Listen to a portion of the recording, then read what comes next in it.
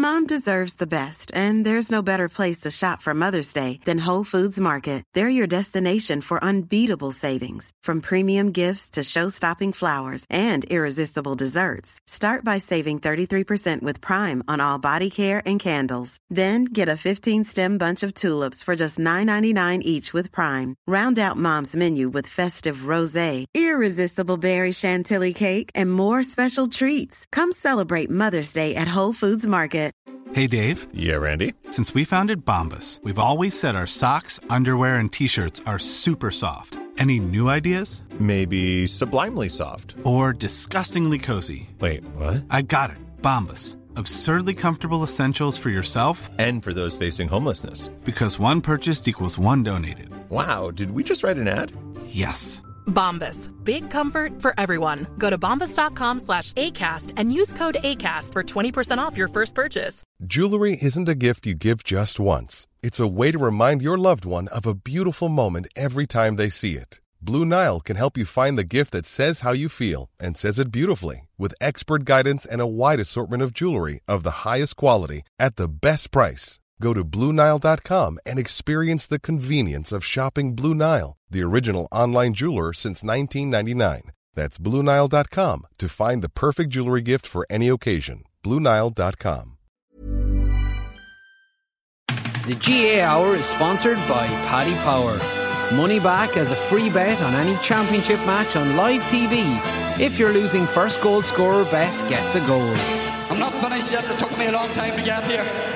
Both players have spoken with each other, and they regret what happened. They've had a frank discussion with each other, and they're both of them are keen to now focus on getting back their county jerseys. That these fellas will get such a shell shock next Saturday evening that we'll put them back in their asses for 10 years. So the only place to start, Conan, after a jam-packed weekend of county finals, huge excitement all over the country and celebrations, fellas falling off lorries, referees' houses being pelted with eggs, is the huge news that Skerries have put St. Bridget's down to Senior B, and you're up as a senior club next year. Congratulations. That's the only place to start, yeah. We were senior club this year, Willie. We were just hanging on in a relegation playoff there out in St. Margaret's. But oh yeah, you're not back in it. You've retained your place retained our rightful place in Senior A. And massive, big news, the St. Bridget's are gone down to Senior B. Like, they were a big hitter for a long time, you know, in Dublin club football. Paddy Andrews wasn't even there. I was surprised to hear that. Yeah, I played 2 weeks ago against Castleknock. They ran them tight enough. Castleknock were already through for that game, so I don't know what sort of shape they were in, but unless he just had a holiday book thinking championship would be over at this stage. Yeah, those kind of things happen. Yeah. They beat us in a Leinster semi-final in 2011, and you know, they ended up losing the final, but it's a huge fall for them. They're pretty much back in the intermediate grade. But anyways, enough about that. I was in O'Moore Park yesterday. Portlaoise won their 12th title in 13 years. Laois Championship is as dull as the Leinster Championship, if we're being honest.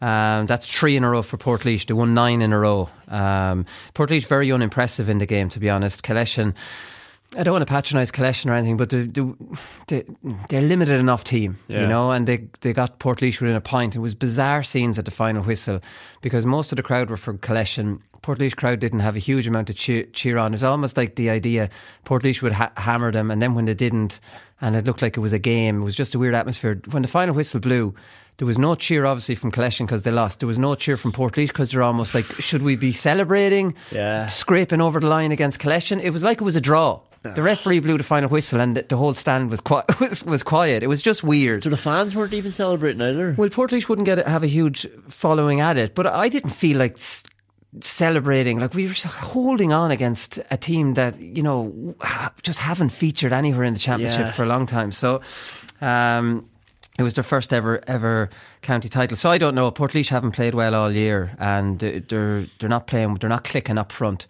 I've seen them like this before in Laois, and they can rise it for the Leinster club. Whether they can do it this year or not, we'll have to wait and see. But on the evidence of yesterday, it was this very, very, very poor stuff from Portlaoise now. Disappointing. I saw Bruno McCormick 22 years later still doing it. Bruno McCormick he wasn't outstanding yesterday, and he'd actually been dropped this year. He came on in a few games. Well, I wouldn't say dropped, he's 38. He was coming on, And then he scored 1-6 against Port Harrington in the semi-final, 1-5 from play. Right. So then he started the final. He was quiet enough yesterday, but look, it was Portlaoise they just didn't click. They didn't click at all. But like, I mean, he came on in 1999 when we won the county title. So that was his first ever county title. 1999, he came on as a sub that day.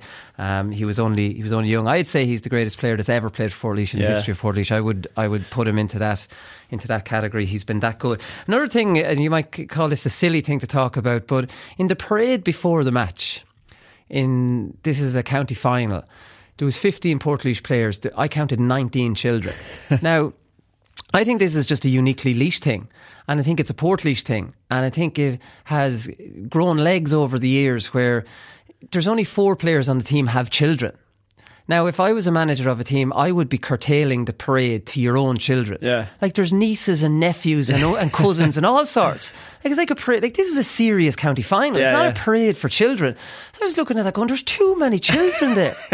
Oh, have you a strong opinion on this? Like, I mean, I don't know. I just think, I haven't seen it in any other county. I don't think it's a big thing in any other county.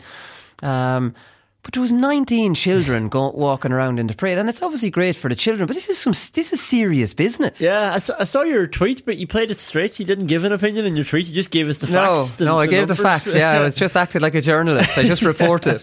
Yeah, I don't know. Like, I could see it'd be really nice to do it with your children. All right, maybe just inspire the next generation when they're walking around. Yeah. Or should you earn it by, you know, getting your place in the squad and walking? I don't really know. This has come at me like a curveball here, Willie. You don't have a strong opinion on it then. And the children actually usually they get out at half time in county finals and things like that, and there was little exhibition games, and they weren't allowed out at half time yesterday, so that was just a bit of a change from Portlaoise. In Westmeath, Gary Castle caused an upset. Lomans threw away a lead to lose, which wouldn't be like them at all. I don't want to be harsh on St. Lomans, but they came from 8 down at half time, 3-4 to 5 points, and that's after missing a penalty. So you could say at half time, 8 points down, they'd missed a penalty, everything's going wrong. How did they turn this around? They won. They ended up winning by 4. They had 4 unanswered points straight after half time, and then a penalty. Desi Dolan retired after the game. He took himself off at half time pretty much. He had a chat with his younger brother Gary, who's manager of the team now. So Desi started corner forward, and they had a chat and they took him off at half time. Desi's 40. We know how absolutely brilliant Desi has been, and I think his brother talked him in. Gary talked him into playing one more year for the young fellas in the club, which is fair enough. Like, I mean, sometimes you think older fellas like that can be cast aside too early, but like, I mean, you see Bruno's 38 and he's still doing it. Now Desi obviously wasn't playing that well and said, here, listen, I'm coming off. But I think it was a tactical thing, because they took him off for a fella called James Sheeran, who's a big target man full forward, and started getting it into them. And he was fouled for a penalty. So they've got 4 unanswered points. Then he was fouled for that penalty. They scored that. Now they're back in the mix. Now Lomans' memories of the Leinster final against Moorfield come flooding back. There's 26 minutes to go, never mind 6 minutes like there was against Moorfield. Yeah. Like Desi's quotes are very good there, aren't they? He's just, he's very humble, sort of basically saying it wasn't my day, and it made more sense for me to step aside. Yeah. It's great to see after like all the service that he's given them and Westmeath. But like, what I love most about that was the 4 unanswered points. Like, how many teams would come out and think we need to get a goal to get back into this game? 4 points, like, you know, in whatever 5 minutes. We game on, 4 points in it, like, you know. Now they're game on. So like I said, Desi retired from Westmeath football. They obviously have a Leinster club to look forward to, but he retired from football. He won 8 county titles, 1 more than his father. So he's happy enough about that. So congratulations to Desi, I suppose, after a brilliant career. 6 Mile Bridge win their 4th in 7 years in Clare. This one was on television. I was watching some of it before I went over to O'Moore Park. The first 45 seconds of this game were unbelievable. It was like no one could actually puck a ball without being hooked. It was, you know what I mean? It was like, get into it early, and they were all just tearing into it. It was gas. But Niall Gilligan, talking about the elder statesman, he came on at 43. So he came on in the final stages. So this was kind of the convincing win in the end by 6 Mile Bridge. Cratloe a little bit disappointing in the second half. Like, I mean, I don't know, it's just a little bit of a weird one. You've Conor McHugh in midfield, who is an all-star forward. You have Diarmuid Ryan, who's forward for the Clare Seniors, playing wing back. Then you have Podge Collins, who's been well marked by Barry Fitzpatrick from 6 Mile Bridge. So I don't know, for me, that's your three main. I know you have Colin McInerney, who's in the forward line as well, but I don't know, sometimes I even look at it, and the reason I'm thinking about it is because I'm thinking of Portlaoise, and I would pick the Portlaoise team an awful lot differently than it's been picked. You know what I mean? Yeah. At your starting point, one thing Mick O'Dwyer was brilliant at is that he didn't experiment with backs in forwards and backs in midfield. He picked bloody forwards in the forwards, backs in the backs, and players in their best position. I think the best players in the best position. That's your starting point for any manager, for me. And that makes it easier to mark Podge Collins in, right? When you're withdrawing some of the players who would be danger men in the forward line, when you're taking them out of the forwards, if you put them into the forward line, Podge Collins could be more free, or get onto loose ball and stuff like that. Yeah, whereas no, it's exactly. easier to keep an eye on him. Exactly. I think Diarmuid Ryan played in the backs with them all up along, just played wing forward for Clare, but he's very good in the forwards, and I would be putting him there. So Tim Crowe said after the game, I think it's down to Davy. I thought this was interesting. He said tactically he devised a plan that would beat Cratloe. We were here 2 weeks ago in the semi-final. After 20 minutes, he said, I've made up my mind. So he's watching Cratloe in the semi-final. He's looking at them, and after 20 minutes, Davy knows how to beat them. That's class. It's a bit like, do you know the story of Jim McGuinness when Donegal got over Armagh? He said on the bus, he had this dossier. Yeah. Well, this is how we're going to beat Dublin. Here's how you beat Dublin. Here's how you do it. But Davy just knew straight away. So he said... Tim Crowe is talking about the partnership, or the the manager and coach partnership. They didn't get on, Crowe and Davy, which would be understandable considering Davy can be spiky enough character, and maybe Tim Crowe is as well, but he said this should have been done years ago. Your own ego doesn't really matter when they're talking about, being clubmen. 6 Mile Bridge, they've won 4 in 7 years now, so they're the dominant team in Clare, and it's a championship which is shared around. So that's it. The message here is don't let your ego get in the way of your club. Yeah. Oh, what a lovely message. That's class. I remember having 2 assistant managers shouldering each other on the sideline one time because they couldn't agree over a decision, even though there was a manager there as well, but they just started going at each other. Madness. Oh, I've seen that. I've seen selectors come to blows. I saw my own father come to blows with another selector. Really? On the sideline, and I nearly got involved in it. It was back in 99. I went for a pint with Chris Conway and Danny Doug after the county final yesterday, and Greg Ramsbottom, and we were reminiscing about this this actual thing where your man, that the other selector, just wouldn't give me a break at all, till my father had to tell him to shut up, and then they came to blows. Anyways, I don't know why I'm telling that story on the show. It's just it was fresh in my head, and you kind of egged me into it there. Your father just looking out for you. Yeah, and my father would be like a quiet sort of a man, unlike me. Forban won the first county title in 25 years. Unbelievable scenes in Offaly because they were hammered last year by Road. Niall McNamee didn't start with Road. He had to come on as a substitute. Funnily enough, Derek Hanavan didn't start for Eric Kieran. I think both players must have been injured. They only came on as subs. So this is all about Cian Johnson. We'll talk about him in performance of the weekend. He scored 2-3, 2-2 in the second half. So they came from 5 points down with 20 minutes to go to win by 5. So what a turnaround. And what a turnaround from last year. When Road won by 11. Sean Dempsey, former Laois manager, is the Forban manager, so he's took them over this year. So it takes a Laois man to come in and get Forban over the line. No coincidence there. I saw a great, we'll probably talk more about Johnson in performance of the weekend, but Colin Kenny tweeted saying he had 6 shots in the quarter final against Shamrock, scored 6 points, 5 shots against Eden Derry in the semi, scored 5 points, and 5 against Road, scored 2-3. I saw that. I didn't know who he was, so I didn't know whether to be listing out his statistics on the show. That's why I named him, so it's like it's not my fault if it's wrong. This lad could have been any randomer here that you're reading out, so we don't know if that's definitely true or not. But yeah, Sean Dempsey was Laois minor manager in 2003 when he won the All-Ireland and then was with the under-21s in 2007. Interestingly, Mick Dempsey, who was in as Kilkenny coach, we were speculating about what he might do. He's Sean's brother. He's going back to manage his club in Laois, St. Joseph's, as a coach, and Joe Higgins is their manager. So that's a fairly tasty management team for St. Joseph's. They lost to Portlaoise this year by 3 points. Not that far away. Maybe the Laois Championship, Laois then, or Portlaoise just got over Port Harlington, so maybe the Laois Championship is, then they only won the final by a point. Yeah. On the evidence of yesterday, Portlaoise are coming back to the pack rather than the pack are catching up. Oh, really? Maybe there's somewhere, maybe the truth kind of lies somewhere in between. Talking about outside managers coming in and getting teams over the line, Pat Flanagan, former Offaly manager, former Westmeath manager as well, I'm fairly sure, got Padraig Pearse's finally over the line.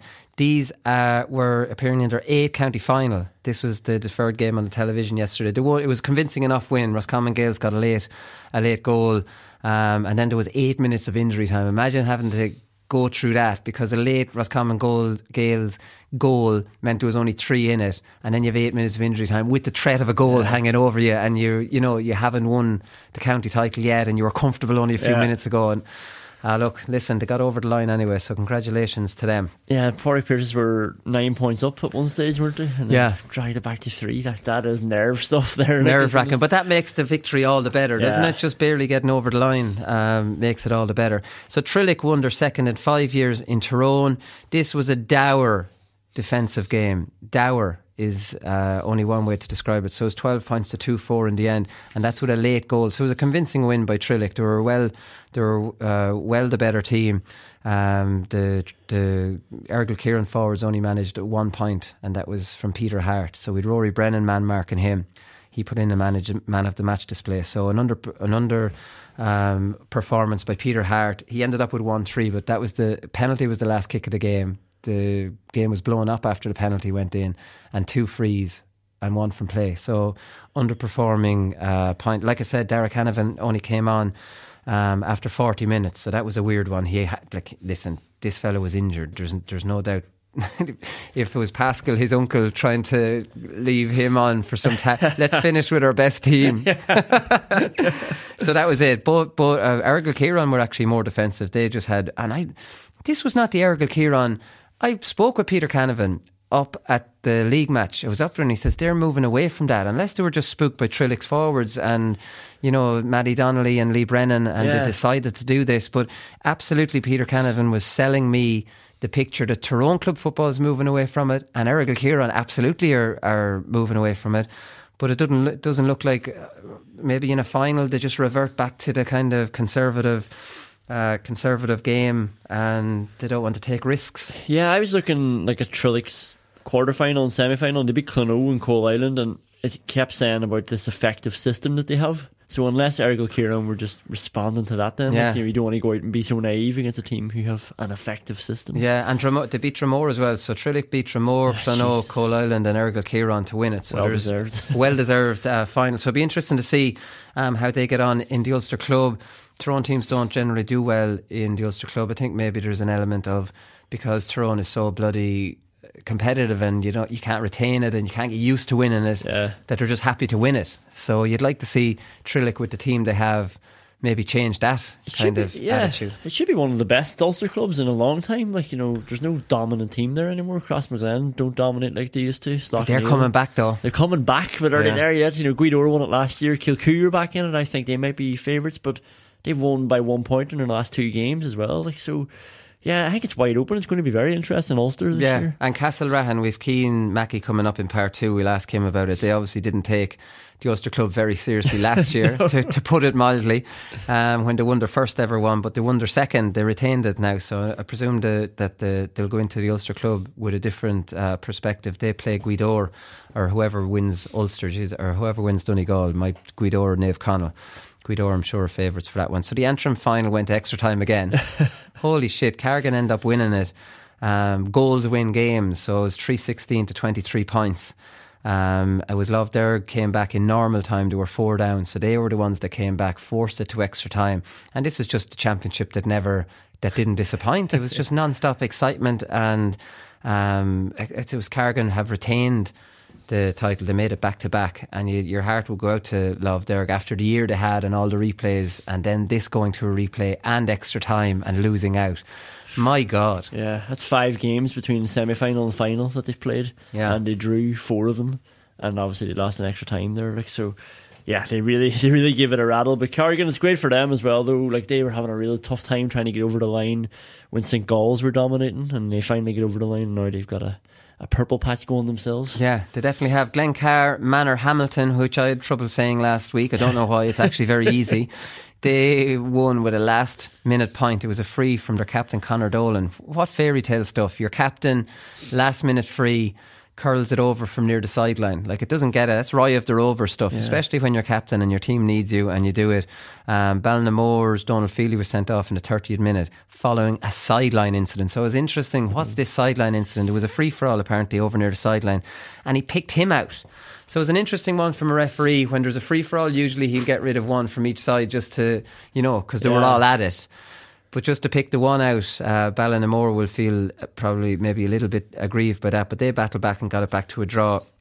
But Glencar, Manor Hamilton got over the line at the very end. Like you mentioned, Kilcoo only won by a point. It was a 51st minute goal that they needed. Warren Point apparently were very wasteful. No big news that Kilcoo won their 7th in 8 years. And no huge news in Waterford either, where Ballygunner won 6 in a row.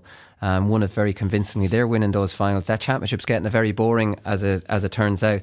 Stephen O'Keefe, their goalkeeper, Waterford goalkeeper, was quoted after the game, said a lot of people would have questioned the hunger to come back after winning the Munster, because it was no secret that the Munster was our aim for a good few years, and finally got it. And we finally got it, and as soon as we got it, we wanted more. So I suppose he has a point. Like, they were the bridesmaids in the Munster Championship for so long, then they won it last year, and then they're back into their championship. Maybe, psychologically you've tasted that bigger success. Now is this, going to be as challenging maybe, and maybe they take their eye off the ball. But as it turns out, they're obviously see the club championship now is just a stepping stone to get back to where they want to be. But it does sound like something similar in Port Leash, where you're just expected to win Leash and give Leinster a rattle then as well. It'd be a weird psychology, I think. Yeah. And it makes it tougher to get through the county championship. No, well it does. And just from a Port Leash point of view, like, obviously you have to get your head right and your mentality right. And if you go in with that, but I think Port Leash have bigger problems with the system that they play, and they just don't destroy teams like they used to. I think they're playing similar systems to teams that are playing those systems because they're not as good as Port Leash. Do you know what I mean? This makes no sense to me. The better team, Dublin don't go down to someone else's system because they're the better team. They don't. They go out and try to hammer them. Yeah, that's the mentality. So I don't get that. Dublin Club Championship. These games were on Saturday night. Well, 2 of them were on Saturday night. The big one, Nafina and Ballyboden, was the pick of the games. It was a classic, really. Nafina, you would say, threw it away, going 4 points up with 5 minutes to go. Should have closed that out. Maybe a bit of inexperience. The big talking point out of this was Conor McHugh getting sent off, which really was just a disgraceful decision by a referee who, in fairness, didn't see it. Yeah. Did the linesman see enough of it? We're talking about this all year, haven't we? We've just mentioned this so many times on the show at intercounty level. The instigator of a wrestling match gets the other fella who he wants to get. I've told the story plenty of times of me getting Cian O'Sullivan, who wanted no part of a yellow card and wanted no part of a wrestling match. Yeah. And I got him on a yellow card because I wanted to get him on it. Now, if he was already on a yellow, I'm getting him sent off. It's wrong. There's somebody who starts those rows. Those wrestling matches, and there's another fella who wants no part of it. And Conor McHugh wanted no part of what Declan O'Matney was doing. Declan O'Matney was using all of experience. He wanted no part of marking Conor McHugh, so just wanted to wrestle him to the ground. And if Conor McHugh was guilty of anything, it was just trying to break himself free. He should have just gone to ground holding his arms out. He actually was just honestly trying to break free, and it maybe looked like he was getting entangled with him. I don't know. There probably is no excuse for Conor McHugh getting it anyway. He didn't deserve anything. I'm wondering about the perception of it, because he was trying to wriggle free. It might have looked like he was throwing an elbow back or something. I don't know. Yeah, so I was trying to think about it from the rest point, because it is the most frustrating thing when that happens. Like, there's 20 seconds left, his team have a chance to win it. He's their on-fire player. He doesn't want to be on the ground wrestling with a defender or a midfielder. But yeah, the linesman's obviously told the referee something, and then when the referee gets over, he hasn't seen it. And I think O'Mahony was bleeding at this stage then, because of McHugh's arms were swinging everywhere. So the ref comes over, whatever information the linesman's given him, he looks, he sees one player with blood on him, and then thinks, I'll just punish both of them here. Yeah, I can sort of see where he's coming from, but yeah, you'd think, come on, like, Conor McHugh doesn't want to be there in that situation. And I actually think O'Mahony's gotten away with a bit of the commentary then because of that decision. Like, was a bit disgusting what he did. Like, he held on to him for 15 seconds. Oh, it was, yeah. He didn't let go. He didn't let go of him. It's wrong when you did it with Cian O'Sullivan. It's wrong, and it's wrong seeing that, especially you're cheating. You are cheating. You're blatantly cheating. Now it's accepted because, well, like, I mean, I did it. Yeah. I cheated. Yeah. Well, is that cheating or is it getting a yellow? Is it gamesmanship? It's hard to know. But like a game, we'd all do it, sort of thing. That's the problem. Well, it's completely not right. But considering referees' tendencies to give two wrestling players yellows, the motivation's there, right? Like, I mean, it is, and it's wrong. Interestingly, the Ballyboden players were all wearing GPS trackers. I saw a tweet from a fella called Niall Curran, which got a bit of traction. He was like, Ballyboden players wearing GPS trackers. We don't even have 50 in football. So he's a club player in Meath. It is unusual to see a club with all those GPS trackers. 6 Mile Bridge were wearing them yesterday as well. Now, I have a funny feeling, where would they get the money for that? They could be Wexford's ones. You wouldn't know with Davy. Like, Wexford would have the means to get that. Would Davy have got them for them? I'm sure he could have easily asked that favour. I don't know. I'm not saying he did.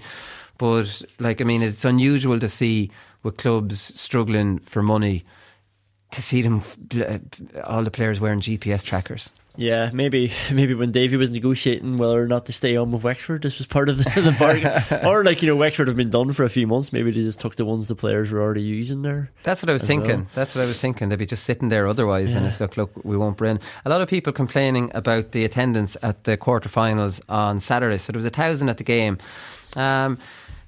It does seem very, very, very low. Now, quarterfinals aren't exactly huge occasions or anything. They're just kind of, you get through them and you're into the semi and the final. It's not like they're...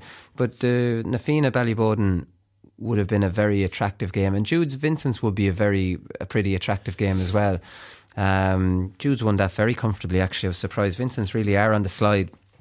But, like, I mean, you're talking about these teams having huge memberships.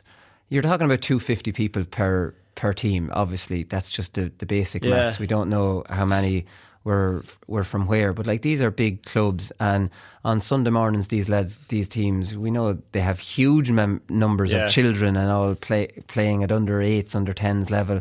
And I don't know, maybe are their parents from Roscommon and Laois and all those where they'll drop them down to training, but they've no interest in the actual club. So maybe Dublin having all this huge surge in population and having all these cultures moving to Dublin and having families and children in Dublin, is that adversely potentially affected? It might not affect the club numbers wise. But are the parents interested in the club? Or did you obviously just leave them down there to play? The club benefits from having a strong team, but they don't have, like, that community, family based support. Yeah, it's like the clubs are almost too big. Like, I've only been in 2 clubs, and I always compare them now, and I've only been in Skerries for 2 years, in fairness, but I don't know half the amount of people in the club. I don't know what's going on in all the underage teams, where I was so completely immersed in it. In Derry, now, a lot of that's on me as well, but it just seems like there are too many teams, and, like, there's football, camogie, hurling and whatever else. But you said there's 250 there as a basic maths from each club, like, supporting the teams. Ballyboden have 140 teams.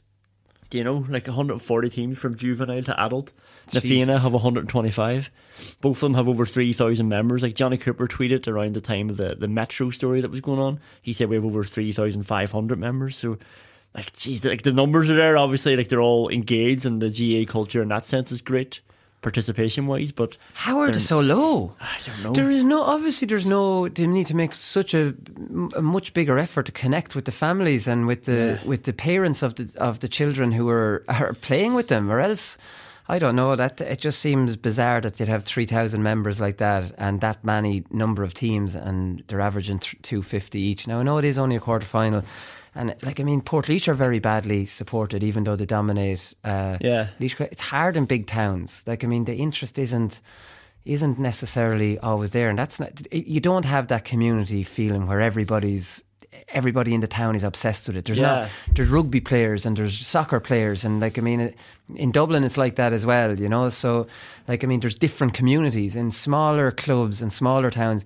The soccer club is the GA club, is the rugby club. They all play everything. There isn't, like, separated, distinct, or playing groups where there is in bigger towns. No, that's right. And, like, Yeah, it seems like no matter if it's under 14s or whatever it is, like that's just a team that you play for, sort of thing. And I think it's harder in towns to get that sort of way of life into people's minds, where it's like everything you do, if you're 13 or if you're 17, it should be going towards the senior team. That's why you're playing. Yeah. And then like the whole club, and then therefore your life revolves around that senior team because you're trying to get there and you're trying to feed it. But it's harder to do because, like, yeah, like you said about the parents moving in and stuff, they're just dropping the kids down to play for that team that they play for. Yeah, it's just that team, and that's it. I wonder, is Dublin going so well maybe have an adverse effect on supporting clubs? Like, you spend the summer following this unbelievable team in good weather, and Dublin seems to be these fans' club. And then a quarter final in Parnell Park at club level. It's on RTE. It's definitely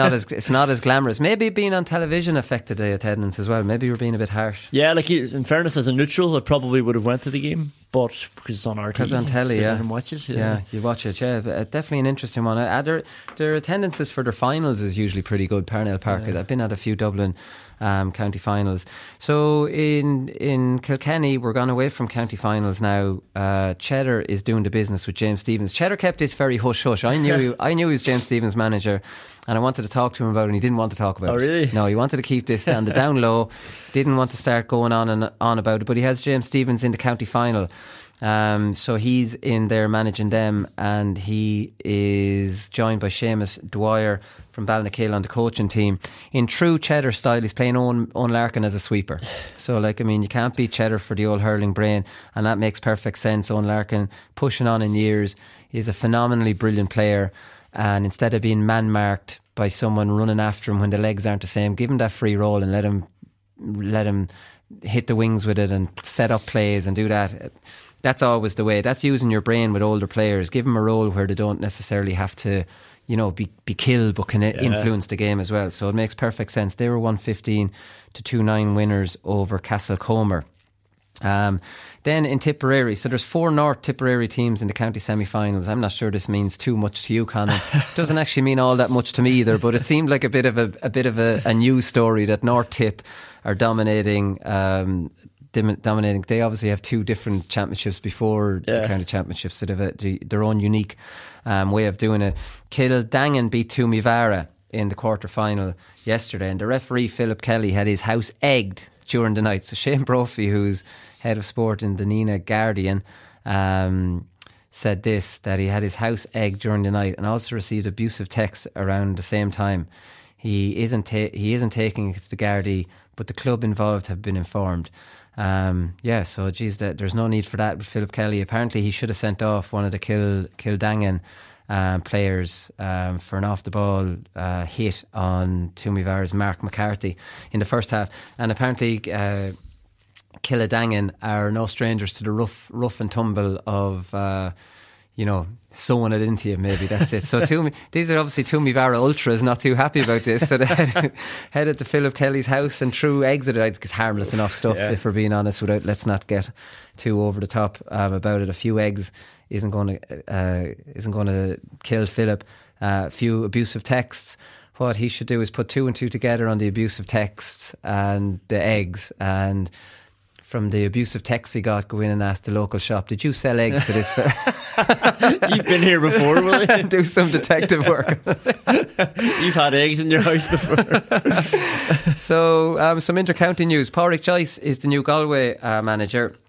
He has been recommended for that role. His backroom team includes John Dively, who obviously played with Pádraig, won All-Irelands with him. Micheál O'Donnell and John Concannon is the backroom team. He beat Liam Kearns to the post, so he'd be a hugely popular choice in Galway for that. So it'll be interesting to see how he plays. I know he wouldn't necessarily be a fan of the football Kevin Walsh played, so could be watch this space. Could be very exciting Galway team, and I could extend my All-Ireland to 4 years maybe. I was going to say, do you want to revisit it now and do another 3-year prediction, or do you still have the squad, like, do you know? Yeah, Yeah, no, I don't. What if they get to a final? Because remember you cheated a little bit, but you said if they get to a final, then you've won. I'd give them a chance of getting to a final, all right, yeah. I definitely would. If Dublin and Kerry played each other in a semi-final, you'd give Galway definitely a chance of getting into a final. Yeah. Like, I mean, you would. I think they can be a match for the likes of Donegal and Mayo and the teams that are just behind Kerry and Dublin. I'm calling this story. I've been ignoring this story, actually. This is the annual Why Can't We Play Dublin at Home? And I'm not criticising any of these people because I was that person until I realised it's completely futile. You're wasting your time and there's no point in doing it. So Jack Cooney, the Westmeath manager, I saw John Heslin talking last week, and it's like, this isn't really a story anymore. So what's the point in doing anything on it? Like, I mean, I whinged and cried about this 4 years ago now when Laois played Dublin. They brought it to Nolan Park, and since then it's just been year after year of whoever they draw complaining that they can't get a home draw against the All-Ireland champions. And I agree with everything that Jack is saying here. He said, we're trying to grow the game in Westmeath. This is a huge opportunity not only for Westmeath to perform on the pitch, but for Westmeath to get behind the team. And obviously he's talking about a smaller venue, a cracking atmosphere. The GA have proven over the years that this is a good formula and it works. Why bring it to a place that's half empty? Again, Jack, we all agree with you, but you're wasting your time and your breath because the Leinster Council will not do it. But that's what they want you to think, will they? Dublin season ticket holders are royalty in the GEA, and that's who they seem to pander to, and they want to get as many. If it meant the difference of 5,000 paying customers getting into a game, they will take that 5,000 by whatever money, and they won't see the value in Westmeath getting that home game, and the value to Westmeath, they'll rather see the value to them now with those 5,000, even though it's a crappy neutral venue and not anywhere near the same atmosphere. But they've played in Portlaoise since, haven't they? Like against Wicklow, Westmeath, Dublin. Yeah. So like that should be like case closed, you know, because Laois wanted to play in Portlaoise and they weren't allowed to.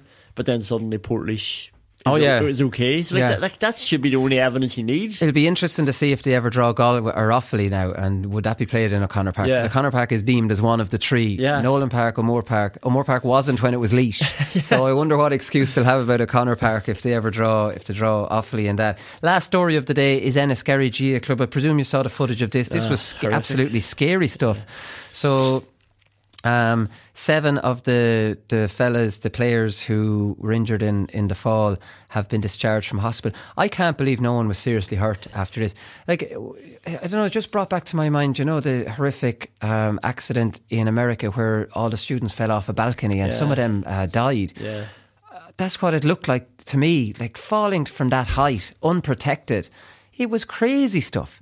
And thankfully that nobody's actually injured from it, but like, I mean, people definitely need to have a bit of cop on when they win a match like that. Like, you've a few jars on board and you're getting excited and you're at the edge of a lorry and you're being pushed off it. It was scary to look at it, like head first into the ground, some of them, and then people landing on top. Like, it was horrific to see. I saw a clip last night where they brought the trophy into, must be in a local bar or something, so a lot of the boys who were in hospital are back out. Were out, so it's good to see. Okay, that's very good to see. So it's obviously Enniskerry, on a better note, Enniskerry beat Avoca to win the Junior B Football Championship. So, like, it's fantastic that they paraded them after winning the Junior B Football Championship. Like, I mean, that's just incredible. But, you know, Jesus, have to say, when I saw the video of it, it was like one of them could be dead after that. Like, I mean, it was scary stuff. But anyways, it's all worked out all right, and the lads will be enjoying their points today, I'm sure. Right, we'll come back and we'll talk to Cian Mackey.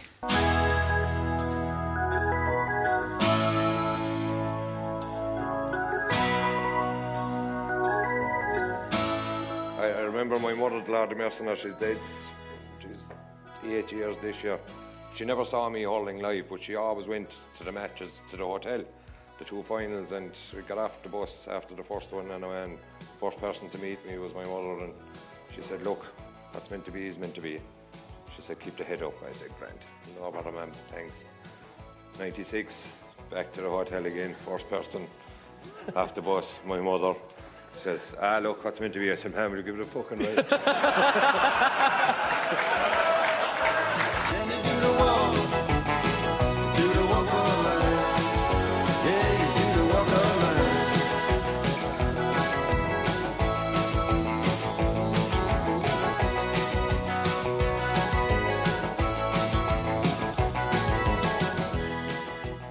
So Castlerahan retained the Cavan County title yesterday, and Cian Mackey joins us on the line now. Cian, I have to say, I'm very, very relieved you answered the phone after you going AWOL on me for 3 days last year. Last year was the first for the club, so it was a bit of a hectic couple of days. But this year is kind of a bit calmer, all right. Yeah. Yeah. So you've been around the schools this morning. Yeah, we're in the Castlerahan schools and the Ballyjamestuff schools there this morning. So it was good to get out and about early and get them jobs done early in the day. Yeah. So what do you do really going around with the schools? Do you talk to them? Do you just get pictures taken? What does that entail?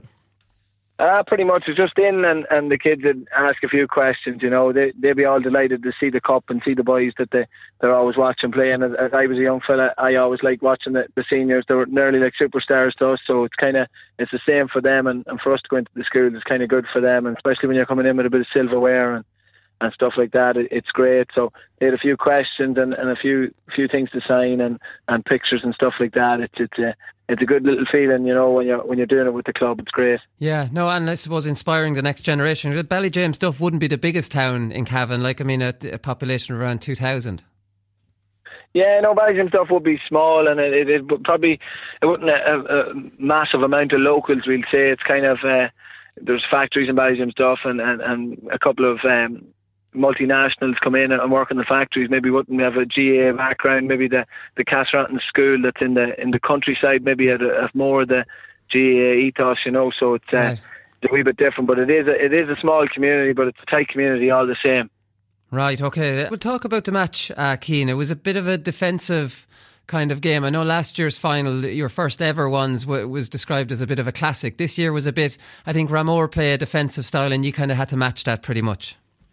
Yeah, well, last year it was end to end. Last year, Christlaw, both teams were out to play football and a good style of football. Ramor play to your strengths as any team would, you know, and they've a good defensive unit, and they drop men back, and we knew that before the game, you know. So we knew we had to be patient with the ball. Where in general, DK just is attack, which is great, and it's a great mindset to have for football going forward. But it was kind of a bit of more calm and composed approach yesterday. We knew they'd funnel bodies back, and we knew we'd have to keep the ball for 2-3 minutes before we'd be able to work a score. And at times we've done that very well, and at times maybe we kind of panicked and forced it and kind of kept them in the game. But it was a different style without a doubt, and look, you play to your strengths, and Ramor are a good team to suck you in and play on the break. But I think maybe winning the game last year left us maybe a wee bit more composed and comfortable on the ball. So I think there was no real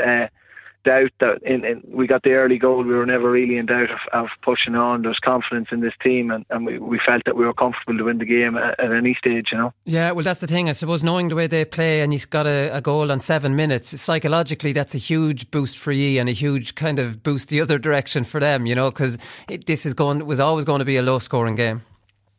Yeah, without a doubt, and they played Christlaw, and Christlaw were tipped as hot favourites for the championship, and they got a couple of breakaway goals against Christlaw and kept their noses in front. So it was kind of a big thing. Donald said to us, we have to get ahead early, you know. So we forced ourselves to really press them early, and we got that goal, which was a kind of kept us that 2 points apart, you know, for the whole game, and it kind of gave us that they had to push out in us, and we kind of stopped them playing maybe their game plan where they wanted to be able to dictate the game by holding the lead and forcing us to make mistakes. And with that goal from Oisin O'Connell, kind of just gave us that we didn't have to force the ball, because we were always 1-2 points ahead, that we could play the game at our pace, you know. Yeah, exactly. So how winning the title last year obviously has given you a lot of confidence. You must have been worried about ever winning one, Cian. Like, you lost 3 in a row and you'd never won it before. You know, like, I mean, it must have been entering your head, when is this going to turn around for us?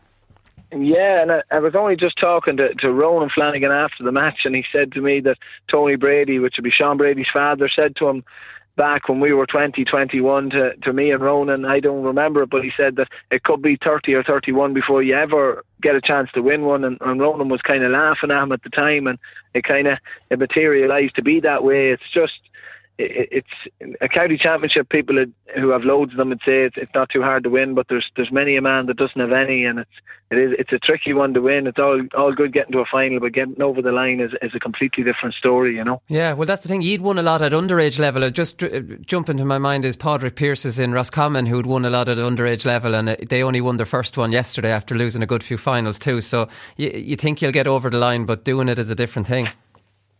Yeah, like your mentality when you're underage, or like myself and Ronan, we'll say have all the championships growing up, you know, and we assumed it'd be we'd end up getting a senior one fairly quick, but at senior level it's a completely different ball game, and the whole club is praying out for one in every parish, you know, and especially for us that never had one, it was a huge thing. And look, we got over the line last year and it was a great relief, and this year probably it stood to us a wee bit more because there was no pressure and we could go out and play ball without the thought of, we'd say, falling at the last hurdle. We had the nickname of the Mayo of Cavan football, you know, and Ronan alluded to it last year that we had lost that name, you know, and just to get back-to-back doubles, it's a serious achievement for these group of boys. Yeah, no, it definitely is. Come here, you mentioned kind of 2 or 3 minutes of holding on to possession, and we're all used to that now, and that's the right way to deal with a team that's dropping players back behind inside the 45-metre line. What's it like for you playing that kind of game, Cian? Because you're a player who kind of started when the defensive systems weren't really there and you like to make things happen and you're an exciting player. Did it take you a while mentally to adjust to this, to stop giving the ball away by trying to force it, you know, and just be patient? Yeah, it is a big thing because you do, when you get on the ball, you want to make things happen. It's very hard, but I do feel the whole thing has gone full circle now. Yeah. I think more teams are more cautious of pressing the ball. I think it's defensive teams get so far, but you don't get over the line by trying not to lose. It's a big thing. You have to go out and try and win the game, because for the first couple of finals for us, we had a defensive system, and it was more so in our head that we didn't want to lose the game instead of going out to win it. And probably Dublin are the best case scenario that they go and they press and they go out to win the game. And I think the defensive system is gone now for any of the big teams at club and county level. And for us, yesterday we always love kicking it and going as fast as we can forward and get the scores. But as you said, it is hard for a player that wants to make things happen. He just has to be calm and cautious on the ball and move the ball as quick as he can, maybe laterally, and get the scores that way. Whereas you want to be making these little passes in the full forward line, but the only teams that really get away with doing that maybe is Crokes and Corofin at club level, because they're just so good at doing it, you know. Yeah, no, they definitely are. So, like, I mean, I suppose the distinction there is the defensive football is dead. These are the teams that send players back ahead of the ball, because a lot of teams drift players back with the ball as they're pressing it. So I think that's the way it's changed. Yeah, it's a high press more so, in my opinion. Now it's you press the ball and you track the whole back. It's not going back and waiting on teams. It's you're pressing them from, we'll say, the 21 and make the mistake higher up the field, and it's risk reward as well. You know, if you turn them over higher up the field and they're breaking out, that's where you can get your goal chances. Like Nafina had their chance against Ballybowden just before the half of extra time. You know, they pressed the ball and Ballybowden were all out, and it just didn't work for them. But I think that's the big thing for teams now is to funnel back with the play and press it as high up as you can. Yeah, exactly. Come here, I saw a tweet from you at 6 a.m. this morning before you went to sleep, or maybe you had a few more hours left in you, I'm not too sure, but you were tweeting some of the local media, are we still too old? So I presume there was a little bit of Castlerahan being written off because of your age profile before the final. Yeah, a little bit. We were told last year maybe we were too old, and then when we were trying to get Donald back to manage us this year, everyone that was approached to take the job told us that we were too old and the best was gone from this team. So I maybe singled out some of the media early in the early hours maybe that mightn't have said it, but it was just all a light-hearted banter. Yeah, but would you use little things like that as motivation, or would the team use them, or is that just something that you had in your head? I'd say a little bit of everything. Like, we've been wrote off for years. Maybe last year we were told that we were told we stole the county final, you know, and we felt that if we had played to our ability and took our chances, we would have had the game over well before before time last year, and people were saying that Chris Law were the best team in Cavan, and we still firmly believe we're the best team in Cavan, and unless you believe that, you're going nowhere. And just for us to actually do the job again this year, I think it settles a lot of people talking on the high stools, we'll saying that we're not the best team in Cavan, but back-to-back doubles, I think, kind of to prove. So we definitely are the best team in Cavan at the moment. Yeah, I think there's no doubt about that. I think Guidor had the same problem with Kilcar being the favourites against them, or being seen as the best team in Donegal when they're Ulster. They're actually Ulster champions. So I think Kilcar were actually favourites to win Ulster before they even got out of Donegal. So I'd say Cassidy and McGee and the boys would have been liking that them sort of news coming in before they played them in the semi-final. Oh, I'd say they definitely were. Come here, looking back on Cavan's year, brilliant games against Armagh, fantastic stuff. Then the disappointment of losing the Ulster final. I suppose finals are for winning.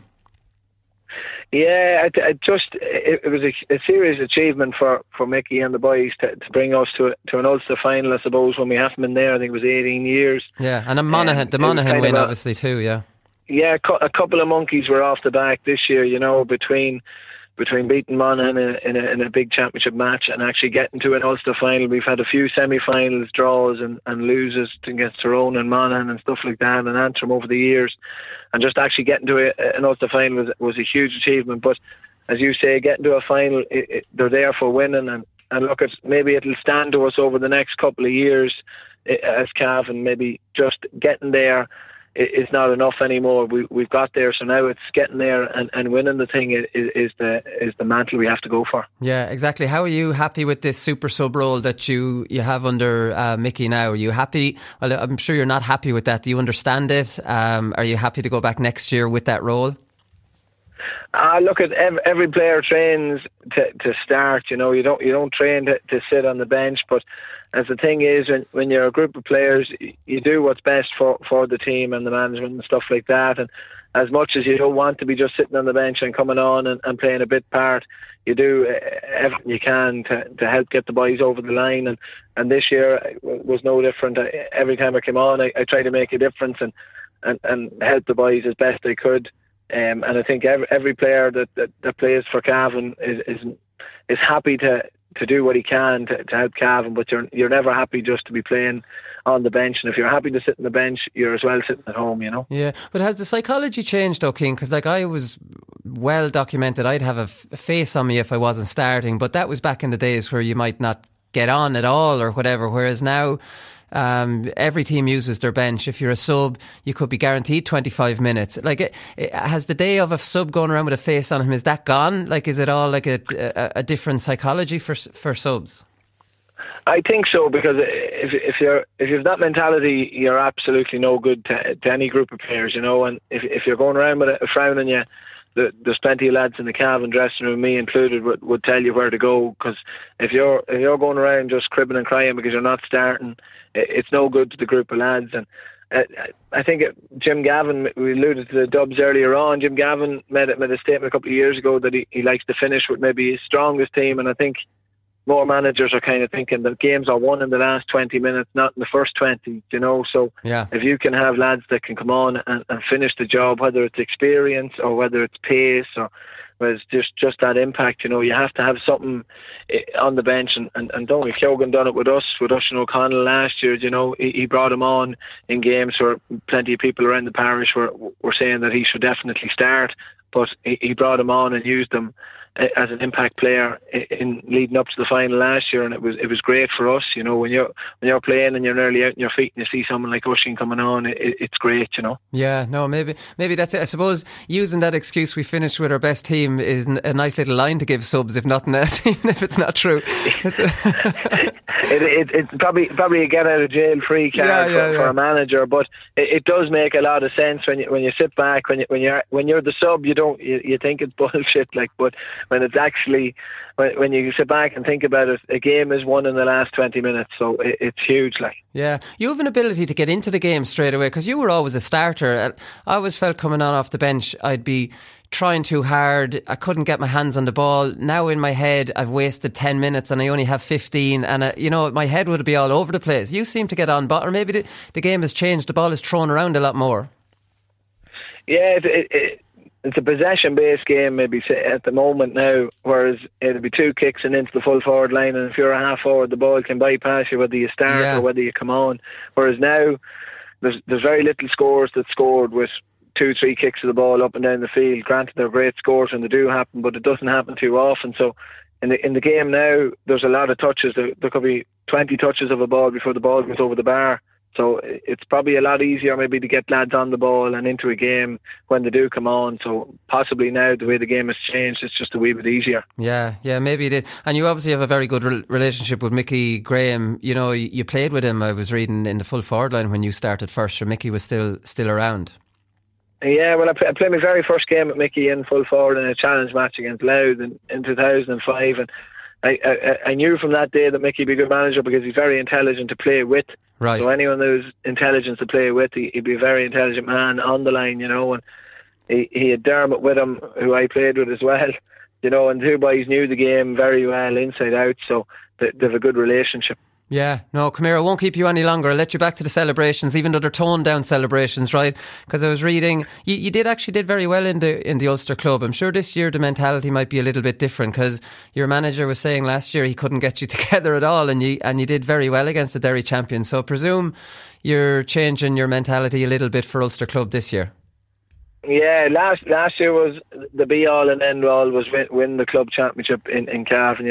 That was the thing we wanted to do most. And this year we actually sat down and had a conversation in the dressing room yesterday that we'd try and kick on and actually make an imprint in Ulster, because it's a serious bunch of lads we have, and there's not too many teams that come back and do back to back. So I think it's a onus on us maybe to do ourselves a bit of justice and actually make an imprint in Ulster, and it won't be an easy task taking on the Donegal Championship champions, whoever it be. But we're looking, we'll be back training maybe Wednesday, Thursday night, and it'll be all heads all zoned in for that. Yeah, okay, well listen, I'll let you back to the celebrations anyways. Cian, thanks very much for taking the call.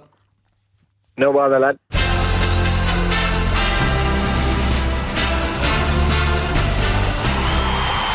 Doherty, who's a fantastic analyst, and I mean, I really heed what he would say in your programme. I think Tyrone are going to win. I'm going to go with them. As much as I predicted Dublin to win the All-Ireland at the start of the year, I just think Tyrone are going too well.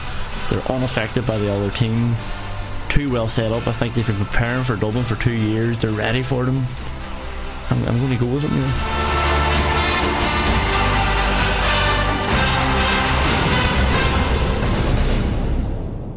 Okay, so Paddy Power performance of the weekend. We have to say it's a little bit difficult, obviously, with Paddy Power performance of the weekend when not as many games as we would like is on television. But the first nomination has to be Conor McHugh from Saturday night for Nafina. What an outstanding performance of left, off right, off the inside of the left, off the inside of the right, off the outside of the left, like nonchalantly sticking it over off the outside of the left from the 45. He looks naturally left-footed and has done a lot of work on his right, because he flicked over a lovely one on the run with his right, and then in the second half he did a lovely dummy back off his left, and he was on his right from a tight angle, and you could see he took an extra solo to compose himself. So he's almost as good on the right, but probably not as good. But he has it all like he does, and it's a bit like Conor Cox. If he was with any other county, he's suddenly immediately he's their star man. And I don't know what does Conor McHugh do? He's had a few chances. Yeah. Apparently, I was talking to Alan Brogan, and he says Conor McHugh is outstanding in training. He does that in Dublin training. But maybe a little bit of pressure. Can you imagine the pressure he'd be under getting his chance on the Dublin team, knowing that in that one game in the league he has to get 1-3, or he might not get another chance. I don't know, it's just a huge pressure, but they have so much talent. Conor McHugh's not good enough to get on the Dublin team, so what does he do? Like, what does Colin Basquel got 3-4 outstanding? Now, he's got a little bit of a chance as well. But again, Colin Basquel would be the number one forward in any other county in Leinster. Yeah. And probably nationally outside of Kerry and Galway maybe. You know, like, it's scary, the players they have. And I don't know, is it a stupid thing to talk about a draft, or is there, I don't know, like, these lads probably don't want to transfer to another team anyways. We see Shane Horgan went to Offaly from Dublin. He's Kilmacud Crokes. These players probably don't want to play with a Laois or a Westmeath or a Meath. Like, I mean, that's the reality of it too. Yeah, I mean, I think the Basquels, do they have a Mayo parent? Like, you know, that's immediately what I was thinking, because like Colin Basquel went to America then this year, which is like, you know, you want it, like, he's good enough to be playing the Intercounty Championship. He would really give it some great moments. And looking at the scores Conor McHugh scored yesterday, wouldn't you love to see him playing with a Meath? Yeah. And sticking those points over in Croke Park? Like, I mean, these players are being wasted on a national audience because Dublin just have too many of them. And then, as you say, when he gets his chance, he has to score 1-3, but then he's not allowed to be selfish in that team either. Exactly. You know, so it's a really sort of fine tightrope he's walking. I don't know. Now, he's gotten more chances than a lot of forwards in the Dublin squad. He has got chances, and to be fair, he hasn't taken them. But here's my point. A lot of this thing with these forwards is confidence. Yeah. How can you get confidence going? He reminds me of Robbie Keane with feckin' Liverpool. Like, sure, he scores a goal and then he's a sub the next day. Like, I mean, this rotation. But I don't know. I think when Conor McHugh can kick those kind of points, looks like his confidence is high. Yeah. And if that's him at high confidence levels, maybe with Dublin he just didn't have, you know, he didn't feel as comfortable in his boots to try those things. Yeah, whereas there he's very clearly the main man, and you can actually see, even when he gets it in the 45, everybody else stops. It's a really bad habit in teams, but when like the main man gets the ball, you can see everybody relaxing because hopefully he'll score. And he did more times than none. Like that 45 one was ridiculous that he just swung over. Yeah. I saw him in the championship last year and thought, he was a bit wasteful shooting from positions I thought he shouldn't be shooting from, but then when you see him on a night like that, obviously he can do it. Yeah, no, it was, and I think that's what the outrage over his yellow card, the second yellow, probably would, if that was another player, just any other player, you wouldn't have been as pissed off. But when he was playing so well, and you're like, he didn't deserve that. He's playing brilliantly, and he's just been sewn up here by Declan O'Mahony.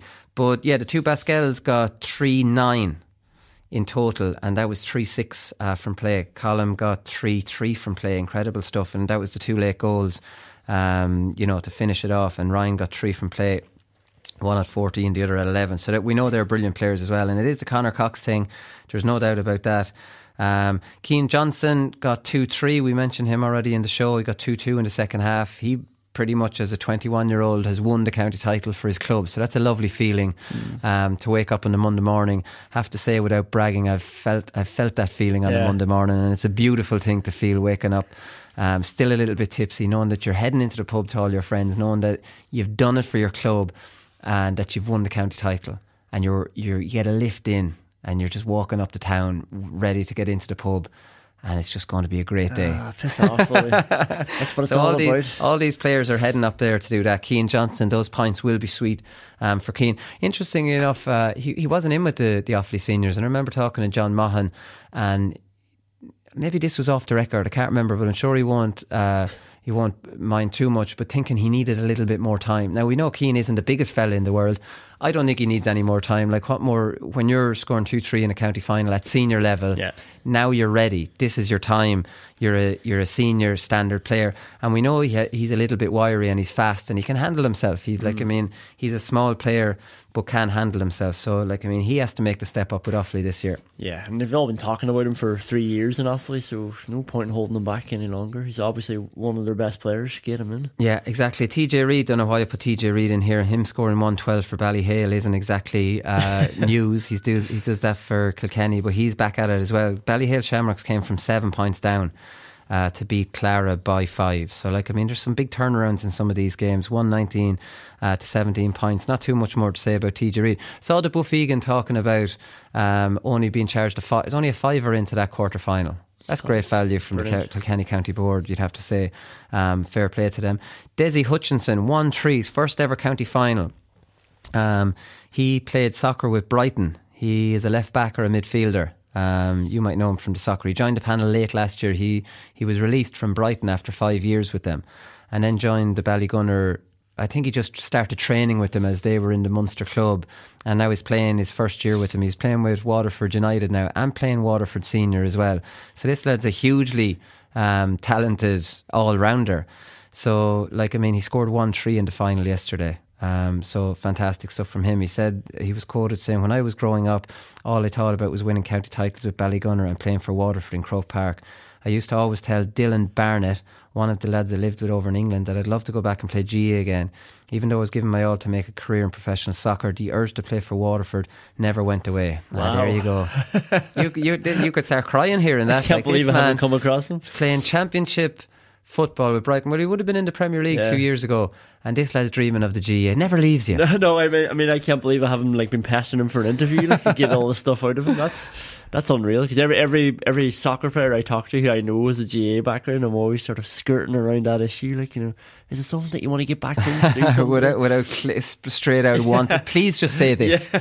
I've already got the story written. I just need your quotes to put into it. Conor Dolan, we've mentioned him already. He's the Glencar Manor Hamilton captain. 23. Did you know that? Jesus. Yeah, captain. So brilliant. He captained at 23. Yeah, he scored 7 in total, 3 from play, 4 frees, and obviously one of those frees was the one near the sideline to win it. So that's fantastic stuff. Kieran Lillis, Portlaoise midfielder, obviously a Laois midfielder.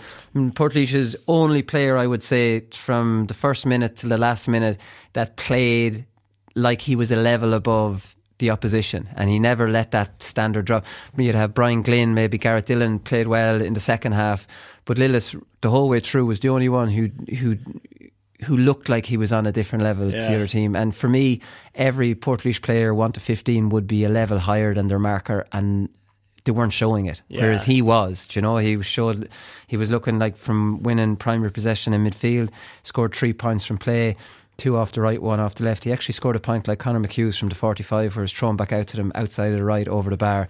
He's able to do a lot, Lillis, and another one on the run off the left. So he's loads of ability here, and very good player. And I suppose without him, Portlaoise potentially could have been on for a very embarrassing day yesterday. Yeah, that's leadership for you, not dropping your standard. Yeah, exactly. Right, so who are we going to get? There's probably loads more good performers, but Jesus, it's hard enough get a handle on all the games without trying to find out who played well in all the games. Performance of the weekend probably is a difficult one. I think the winner is Conor McHugh. I think he was on the television. He scored 5 from play and a completely different array of points. Like, they were all different and just very hard to handle. Because he was on the televised game, he has a much better opportunity of winning. He was just outstanding in the game. Scored 6 in total, 1 free, 5 from play. So he's Paddy Power performance of the weekend. No nominations from Scarries or anything like that you want to nominate? Young Fionn O'Leary did really well. He's Fionn O'Leary, from the Underdogs, and John O'Leary's son, actually, Dublin legend. He's John O'Leary's son. And what positions he playing? Cornerback. He was marking Philly Ryan, so he did a good job on him, but did really well. Philly Ryan's no good on the. If Paddy Andrews isn't there and you're depending on your Division 1 status with Philly Ryan, you're going down to intermediate, which is what happened. Well, this is you're an inter-county snob. This is like a senior relegation club battle. It's all on the line up in the boggy St Margaret's. But Fionn O'Leary did really well. Okay, so a mention for Fionn O'Leary as well. What about your 2 good corner forwards and Stephen Smith? Well, we already know that he's a 9 out of 10 every game. Anyway. Great speech from Brian Cullen. Actually, you were talking about the older players and stuff like that. Just before extra time, he was just sort of basically making the point that this isn't his team anymore, and it's about time the younger lads step up and make it their team. And if they want to be senior B, then it's up to them. And if they want to be senior A, then they have to do something now. Oh, I like that. That was very good. This isn't my team anymore. I'm getting little goosebumps here with that. Because he doesn't often give you a big G up. He talks a lot of sense. But when he does that, Jesus, I could see why he won an All-Ireland a couple of times. College as well. Yeah, brilliant stuff. Great stuff. I want more of Brian Cullen's speeches, please, on a Monday, if that's possible at all. Right, so Conor McHugh, congratulations, Paddy Power performance of the weekend. That's it from us. We'll be back on Thursday and we'll have a look at there's more county finals next weekend. I think it's probably the last round of them before we get into the provincial championships. So we'll talk to you on Thursday. Good luck. The GA Hour is sponsored by Paddy Power. Money back as a free bet on any championship match on live TV. If you're losing, first goal scorer bet gets a goal. And when I started running, I suppose I didn't stop, and when I got the chance to goal, I said I should go, and so I opened up. We're only the small little fish out there, so we are, and we're trying hard to make it through. but it's hard to get the breaks when you're the smaller fish. Because I love this county so much, you know, and it's just, I'm delighted that the lads did it for the people of Waterford today, because like I'm heartbroken. I let it go, 'cause I won't see you later when we're not allowed to talk it out. I said I'd go, promise I won't show, but I'm still trying to figure it out.